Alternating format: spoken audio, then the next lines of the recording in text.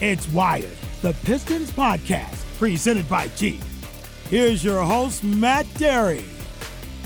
All right, we welcome you back, everybody. It is another edition of Wired, the Pistons official podcast. Welcome in on this Thursday into Friday as the Pistons get ready for a big home tilt. Already, the season series will be over Friday night after Friday night's game with the Indiana Pacers. Detroit playing them for the fourth and final time Friday night.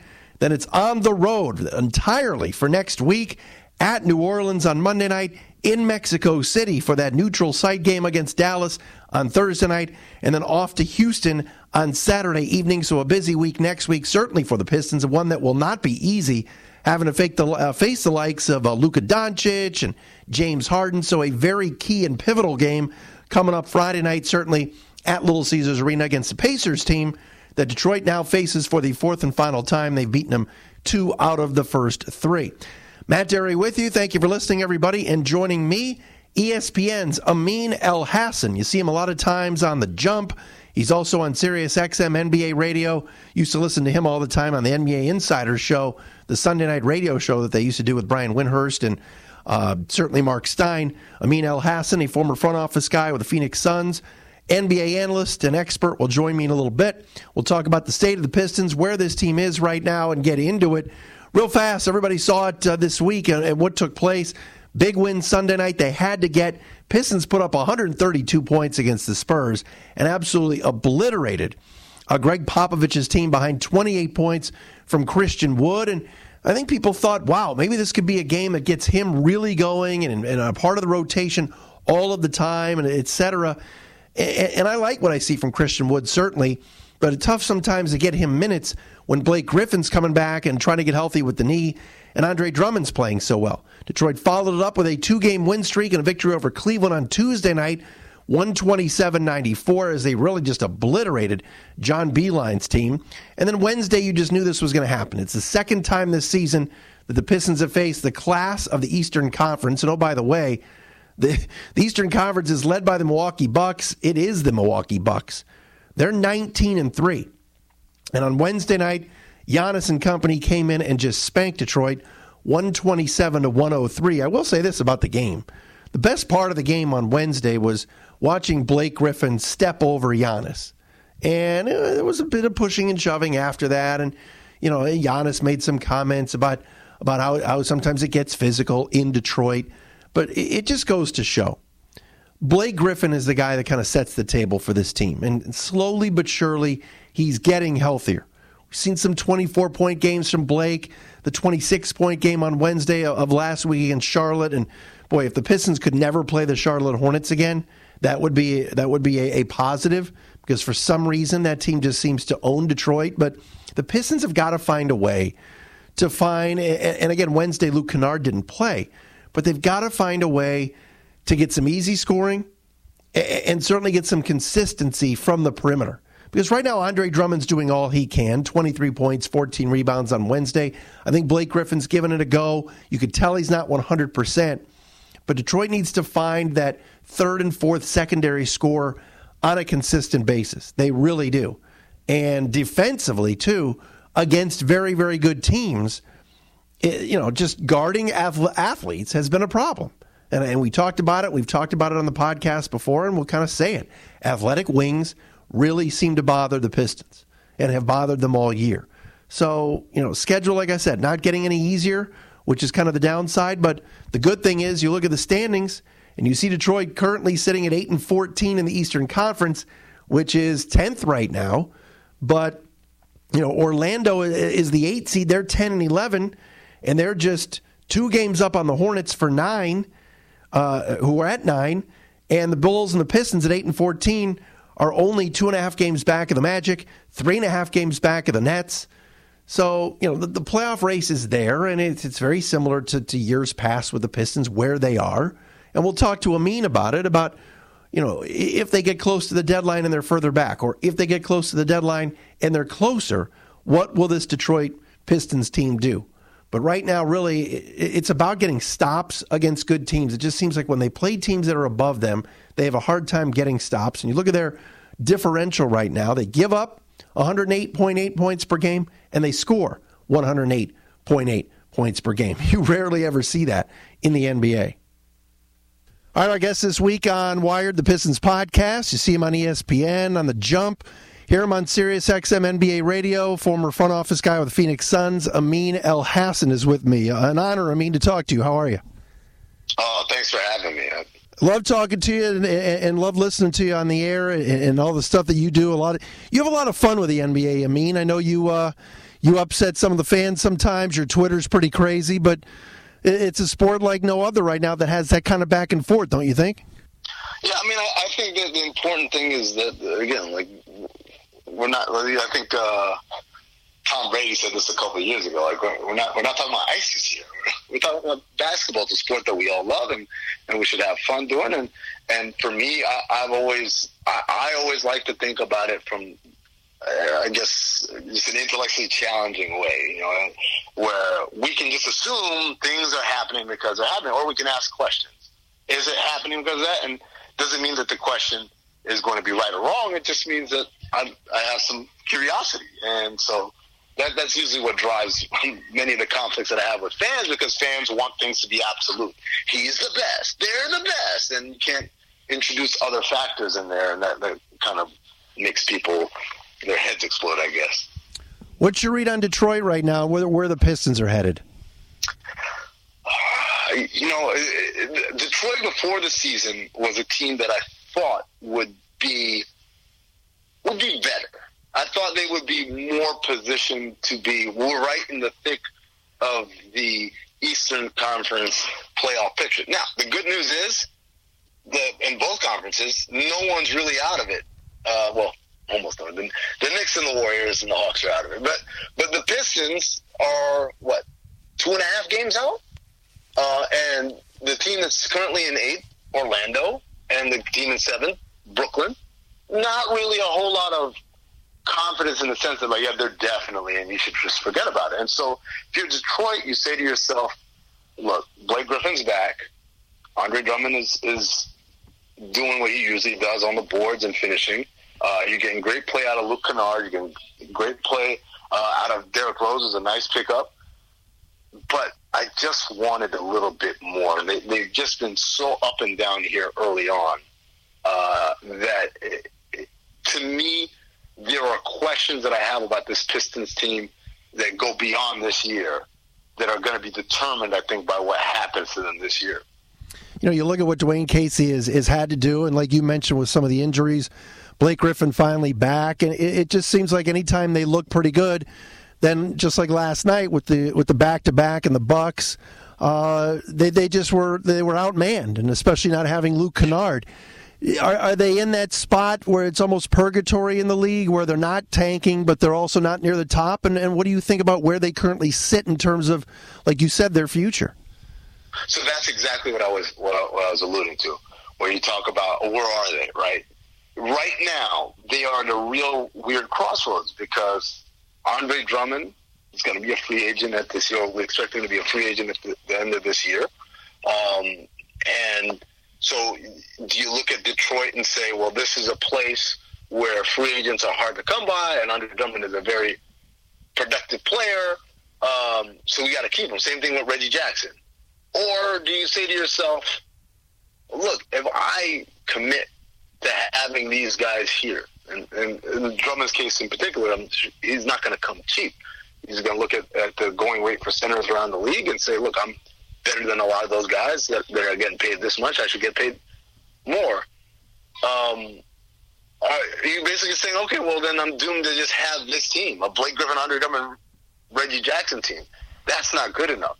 And so that's why I said what happens this year is really going to determine where this thing goes, because if they end up out of the playoff picture or just barely make it to the 8th seed and get shellacked by a Milwaukee or even a Toronto or someone like that, then I think it's easy. It makes it easier for that front office to say, okay, we got to move on, and you start from scratch, because I just don't know what the ceiling is for this team if everybody's healthy. It's just not. I don't know. It's a second round knockout, and then the other part of it obviously is Blake Griffin's health and the number of years and money he has left on his deal. And where does that leave you as an organization with someone who's deteriorating by the day, it would seem? NBA insider and an analyst from ESPN, Sirius XM NBA Radio, Amin Elhassan with me. It's interesting you mentioned it. We use the word tank. It's never happened here. You know, Joe Dumars was always one to say, we're not going to do that. We're always going to try to win. Stan Van Gundy, same thing. And now this Ed Stefanski, Tom Gores sort of partnership, same thing. Really, it's never been something that's happened here. That's kind of remarkable in this day and age, isn't it? Yes and no. I mean, I would say Indiana has done that. Utah has done that. Miami has certainly done that. And I think there's a difference between saying we're not going to tank, we're not going to completely bottom out on purpose, right, and saying let's spend a bunch of money on guys who really aren't that good. There's a huge difference there. I think there's a way to do that, to say, hey, we're not going to concede. We're going to try and win every game. We owe it to our fans. That's fine. But I think then you've got to become shrewder as a front office. You've got to go more value deals. You've got to have a much better, greater emphasis on minor league scouting. I think that's the way you get that done. And obviously your regular scouting as well, as far as what you get from college and internationally and all that. So you've got to basically become, for lack of a better way of saying this, like Billy Beane in Moneyball. You got to find the value deals. And this idea that, because we're a small market, we got to overspend on mediocre talent because that's the only way we get guys in here. I think that's what gets you in trouble. That's what's gotten this current iteration in trouble. That's what got Stan in trouble. And for me, when you look at Joe Dumars, when they were operating at their best, think of all the value deals they had there, right? Ben Wallace was like a throwaway just because they got some back in the Grant Hill deal. Richard Jefferson, they traded away Jerry Stackhouse because Washington wanted to make a splash, right? Chauncey Billups was a distressed property at the time. And all of those guys came together and created the greatest winning culture in Detroit since the Bad Boys because they were all ostensibly value deals. They were value deals who outplayed their value. They weren't the opposite. They weren't big splash. And when Joe D went wrong was when he got the Iverson deal and signed Ben Gordon, and that's where you get in trouble. You start spending money because this is the best I can do. I can't hope to get a LeBron. I can't hope to get one of these guys in the market. So let me get one of these other guys who's just because they're available and they're willing to say yes. And I think that's the thing that Detroit, if they, basically concede that this isn't working, this current iteration, they've got to figure out a way to get more value out of those other roster spots. I just realized as you were talking that the Pistons are still paying Josh Smith this year. Yeah. There's a lot of like that was one of those ones where Stan, and I've gotten to know Stan over the last couple of years. I still haven't asked him this question, but why? Why didn't they just cut him? The stretch wave, I get it. They didn't want him there, and they were, even though I think they were still hasty to say no one's ever going to trade for him. I think they could have waited a little longer, but worst case scenario, just cut him. The stretch wave didn't do anything for them other than give them the flexibility to sign more bad deals. Team's sitting right now at 8-14, tied for 10th in the East, but like you said before, right there in the thick of things in the playoff chase, and there's a lot of basketball left. When you watch Blake Griffin and you saw what he pulled off last year, how difficult is it to watch him this year? You could tell he's just not 100% yet, and is this something that Pistons fans should be concerned about? I mean, given the nature of his injury, it's a knee injury, given the style of play that he's played his entire career, a very athletic and high-flying and high impact on those knees, yeah, I would say I would be concerned. It's something worth being concerned about. The big question right now is this, I'm just not quite 100% yet? Because you remember, he was hurt last year in the playoffs, and he gutted it out to play in the end there. Or is this, no, this is who he is. His knee is done so. And unfortunately, I don't know the answer to that because, I'm not privy to the medicals. But I think for Detroit, for the Pistons, that is a real serious conversation they have to have. Because if it is a case of this is going south, it's not going to get better from here on out. It's not like he's going to rehab and be back to his normal self. Then that should affect and impact the decisions they make going forward. You mentioned Kennard, and obviously, they just drafted Sekou, and he's going to take some time. So they're trying to mix in some of the younger guys. But like you said, the luck in the draft sometimes plays a factor. The Pistons picked, 15th this past year. So what? 2 picks ahead of them was Tyler Hero at 13, and he looks like a stud. 3 picks ahead of them is P.J. Washington, and he just destroyed the Pistons the other night, and he was picked at 12. Sometimes it is the luck and bounce of a ping pong ball, isn't it?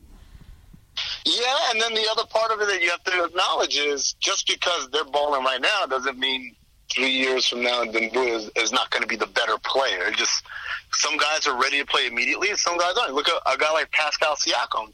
You could say, oh, look at all these guys, they got picked ahead of him. And through the first 3 years of his career, like, oh, this is pretty good. And then last year, he's much better. And now this year, he's an MVP candidate in a way that I don't think anyone would have, I know anyone, because I talked to the kid himself. He didn't think he'd be this good a year ago. It's sometimes it is a kind of like a natural thing to look at, oh, my God, look at them. They're doing so great.